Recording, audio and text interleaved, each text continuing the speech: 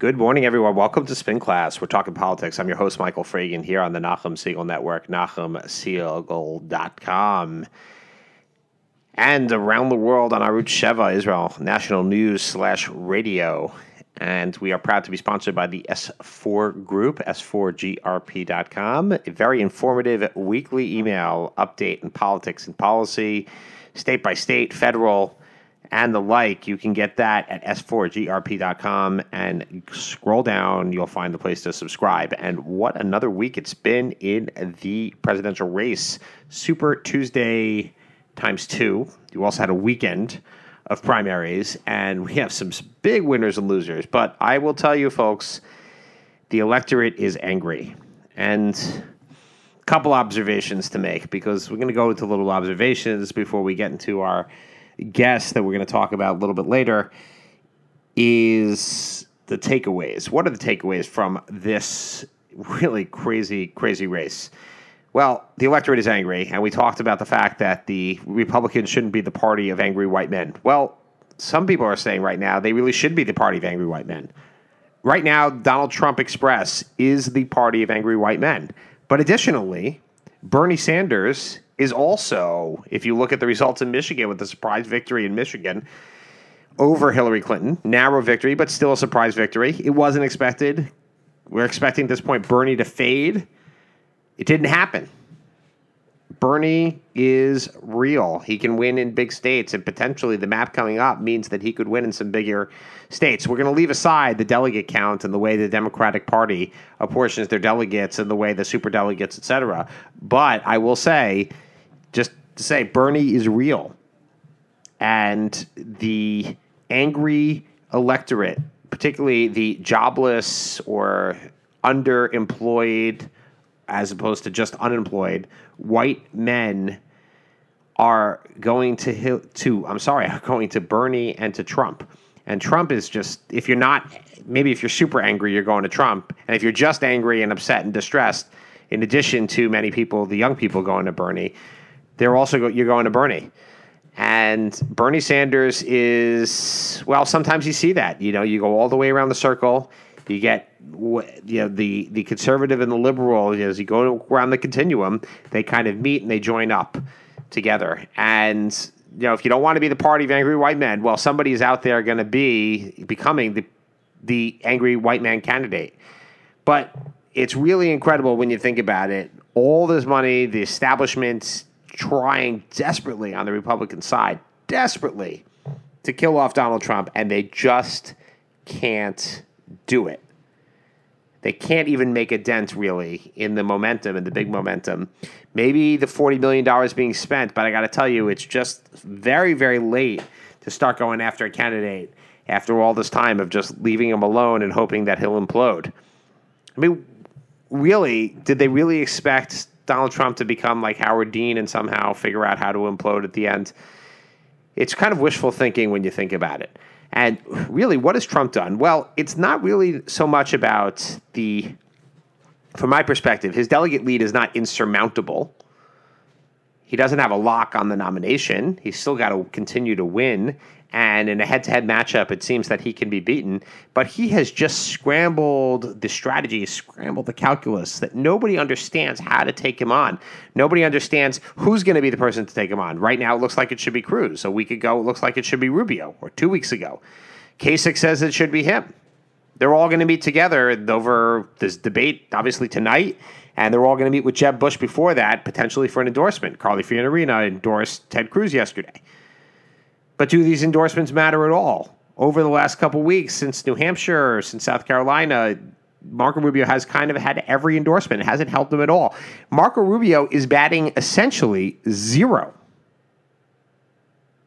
And why do I say he's not even picking up delegates in the states where he needs to pick up delegates? He's not even getting delegates. Mississippi, Michigan, no delegates.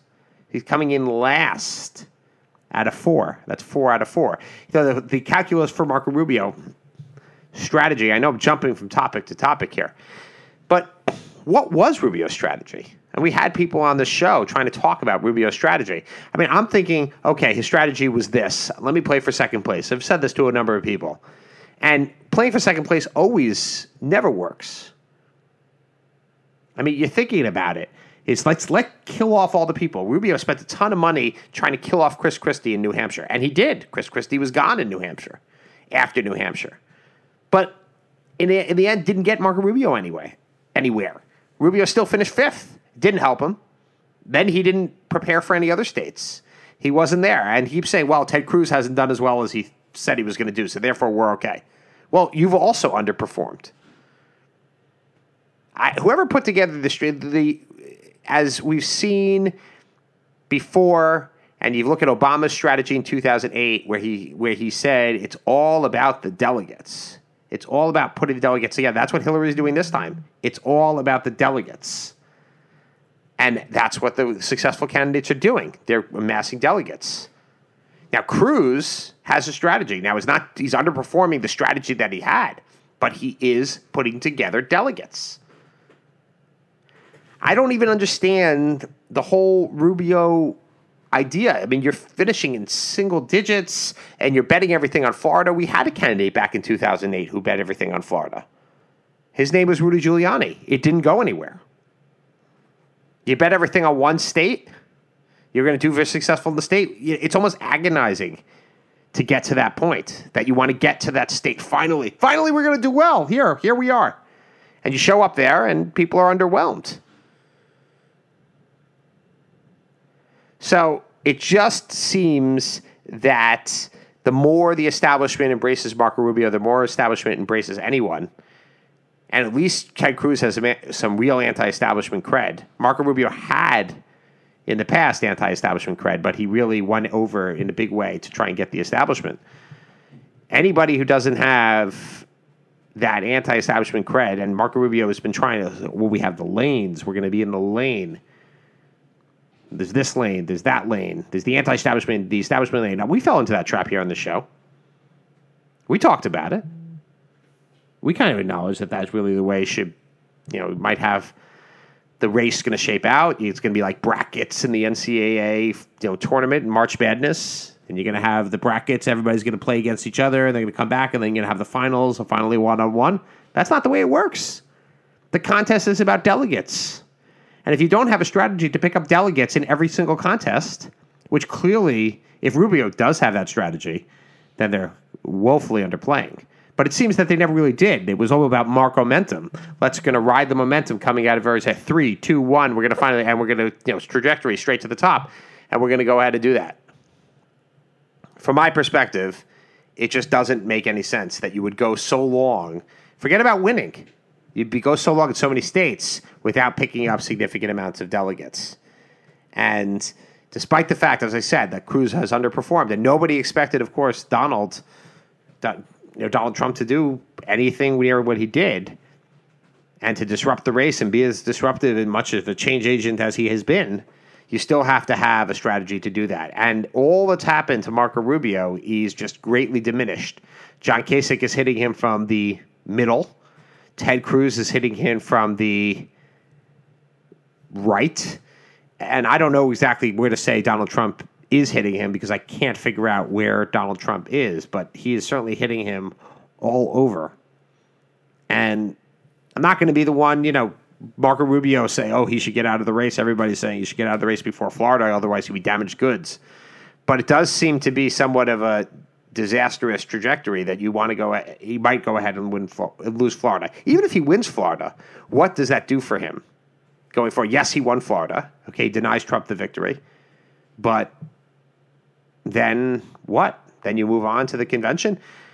I mean, I think there has to be some meeting of the minds, some strategy between Kasich, Rubio, and Cruz as to how this is going to shake out, because none of them really mathematically have a good chance of clinching before the convention.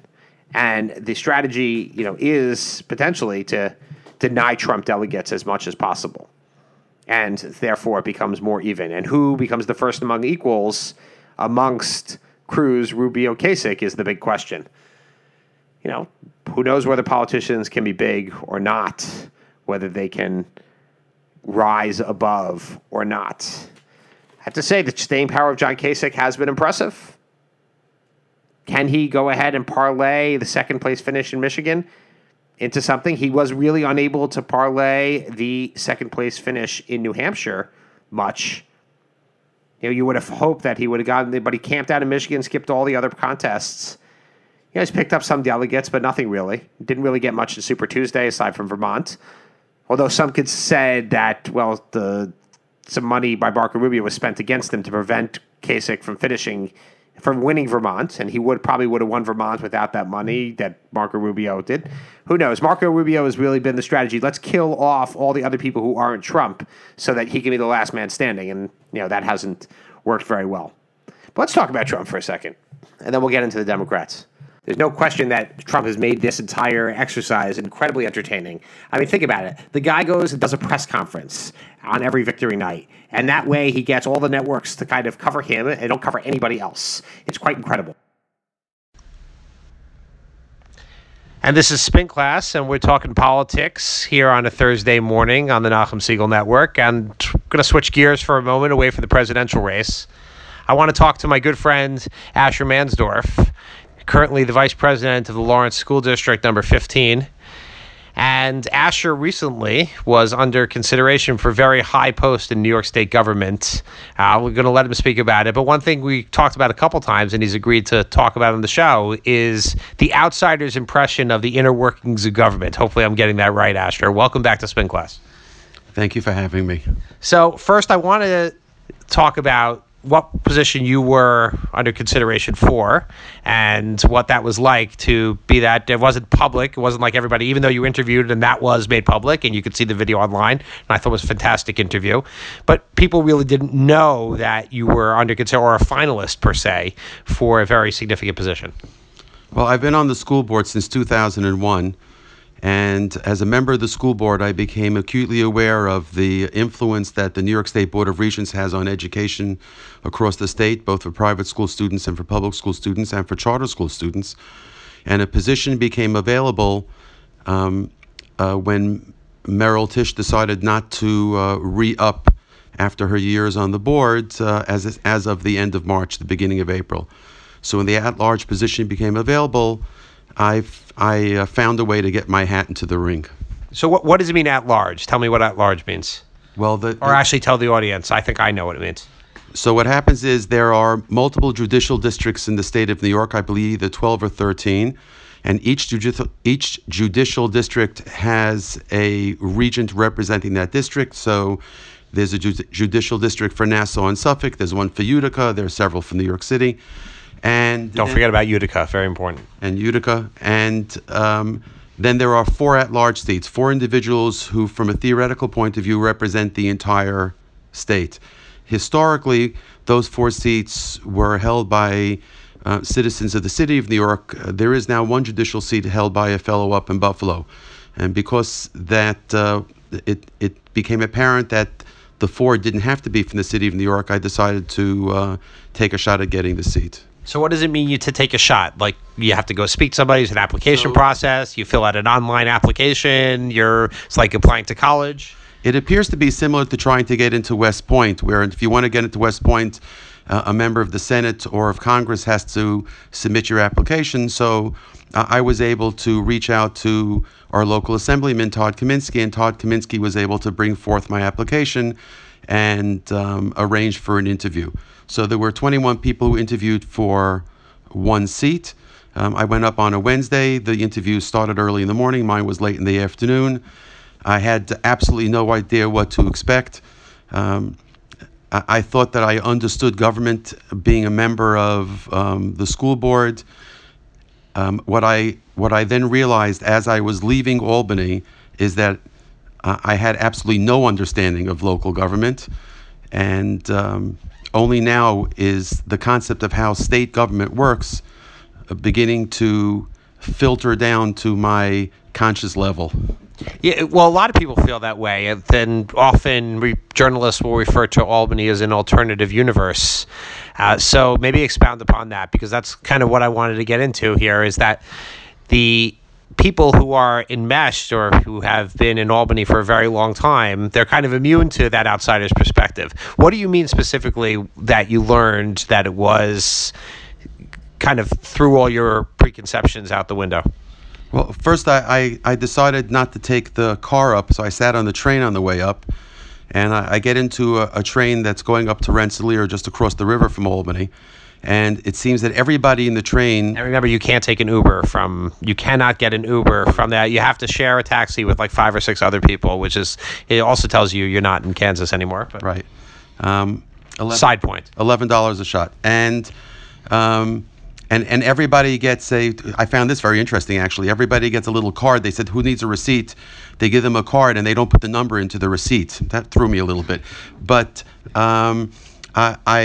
everyone sitting on the train most of the people are going up to Albany, and the majority of them are sitting on their computers.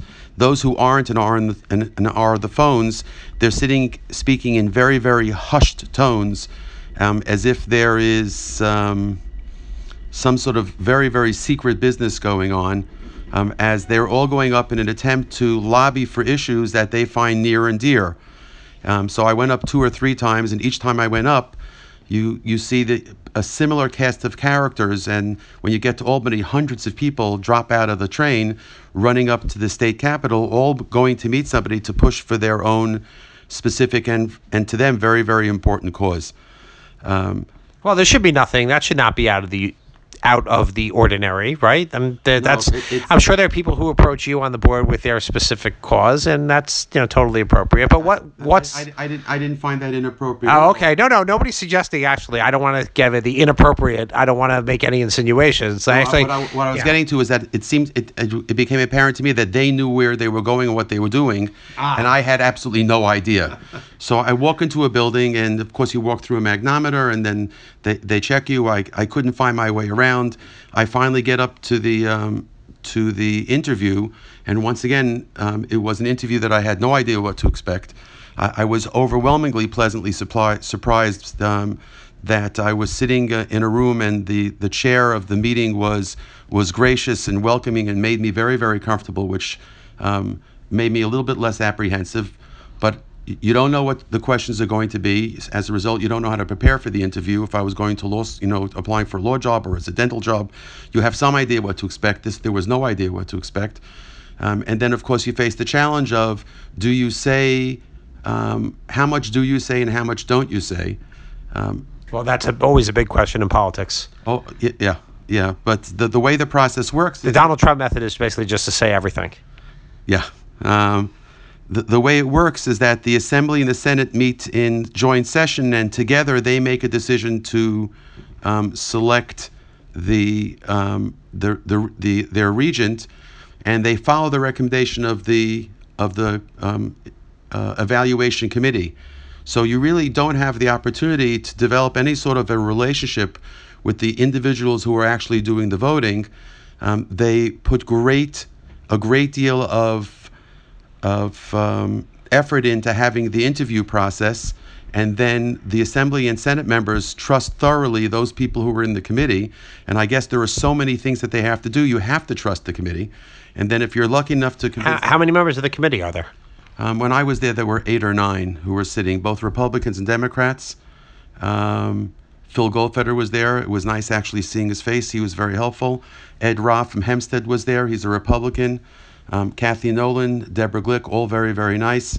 I feel bad I don't remember the other names. I was actually too apprehensive to write them down, but it was an interesting experience. And then I had the opportunity to meet Carl Hastie, the new Speaker of the Assembly, who just couldn't have been nicer to me.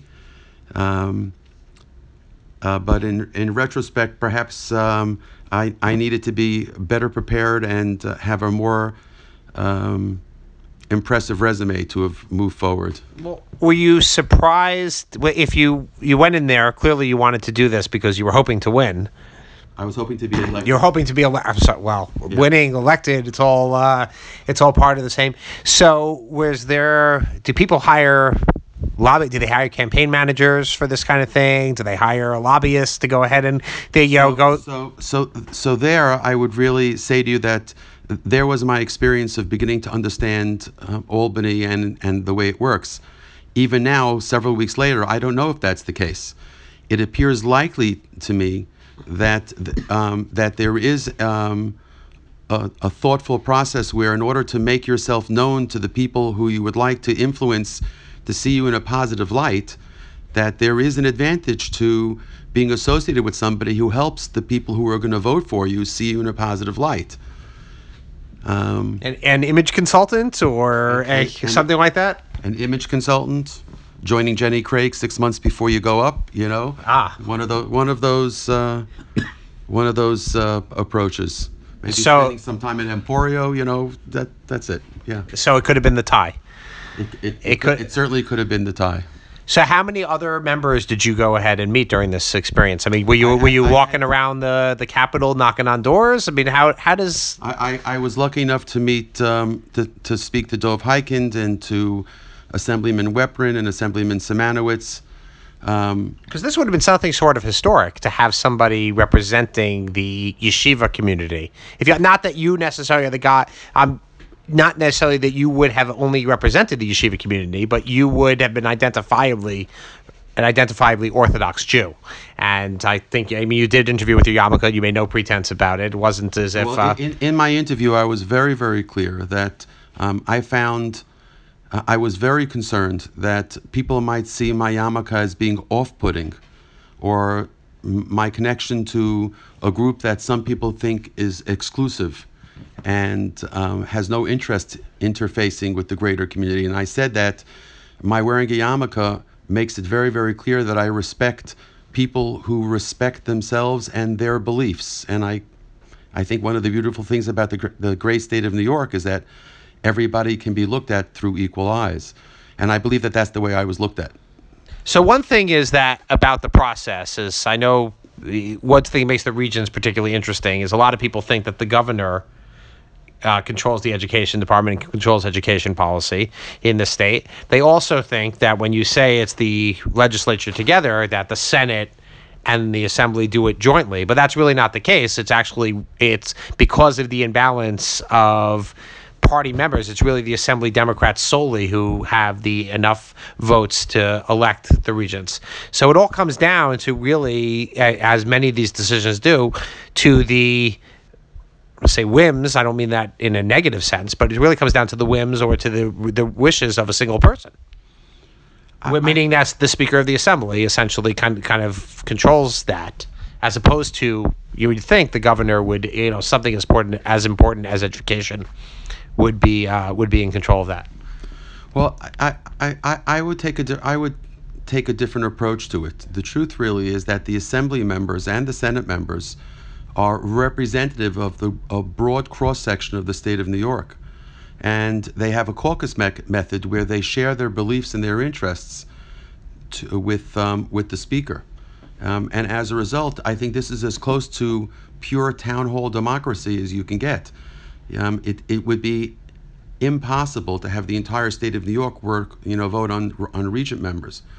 But by having the Assembly people and the Assemblymen and women and the senators, I don't think there's a male and female for that, meet together and discuss in caucus with their leadership, and say, as a result of meeting in caucus and having a committee evaluate an individual, this is our recommendation. And as a representative body of the population of the state of New York, this is how we vote.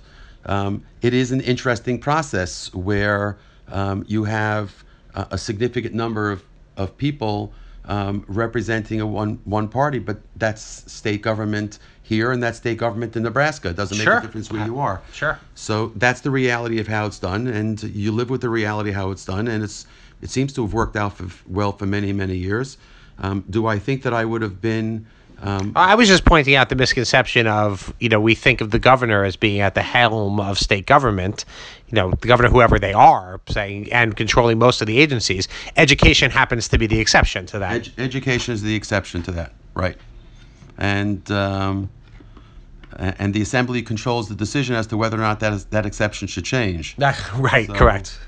So I think the possibility of its changing is small, but as I've said, I said in my interview that I'm a product of the decisions made by the Assembly and the Senate and the Board of Regents 50 years ago that created a pathway to success for me and for my friends whose parents were survivors.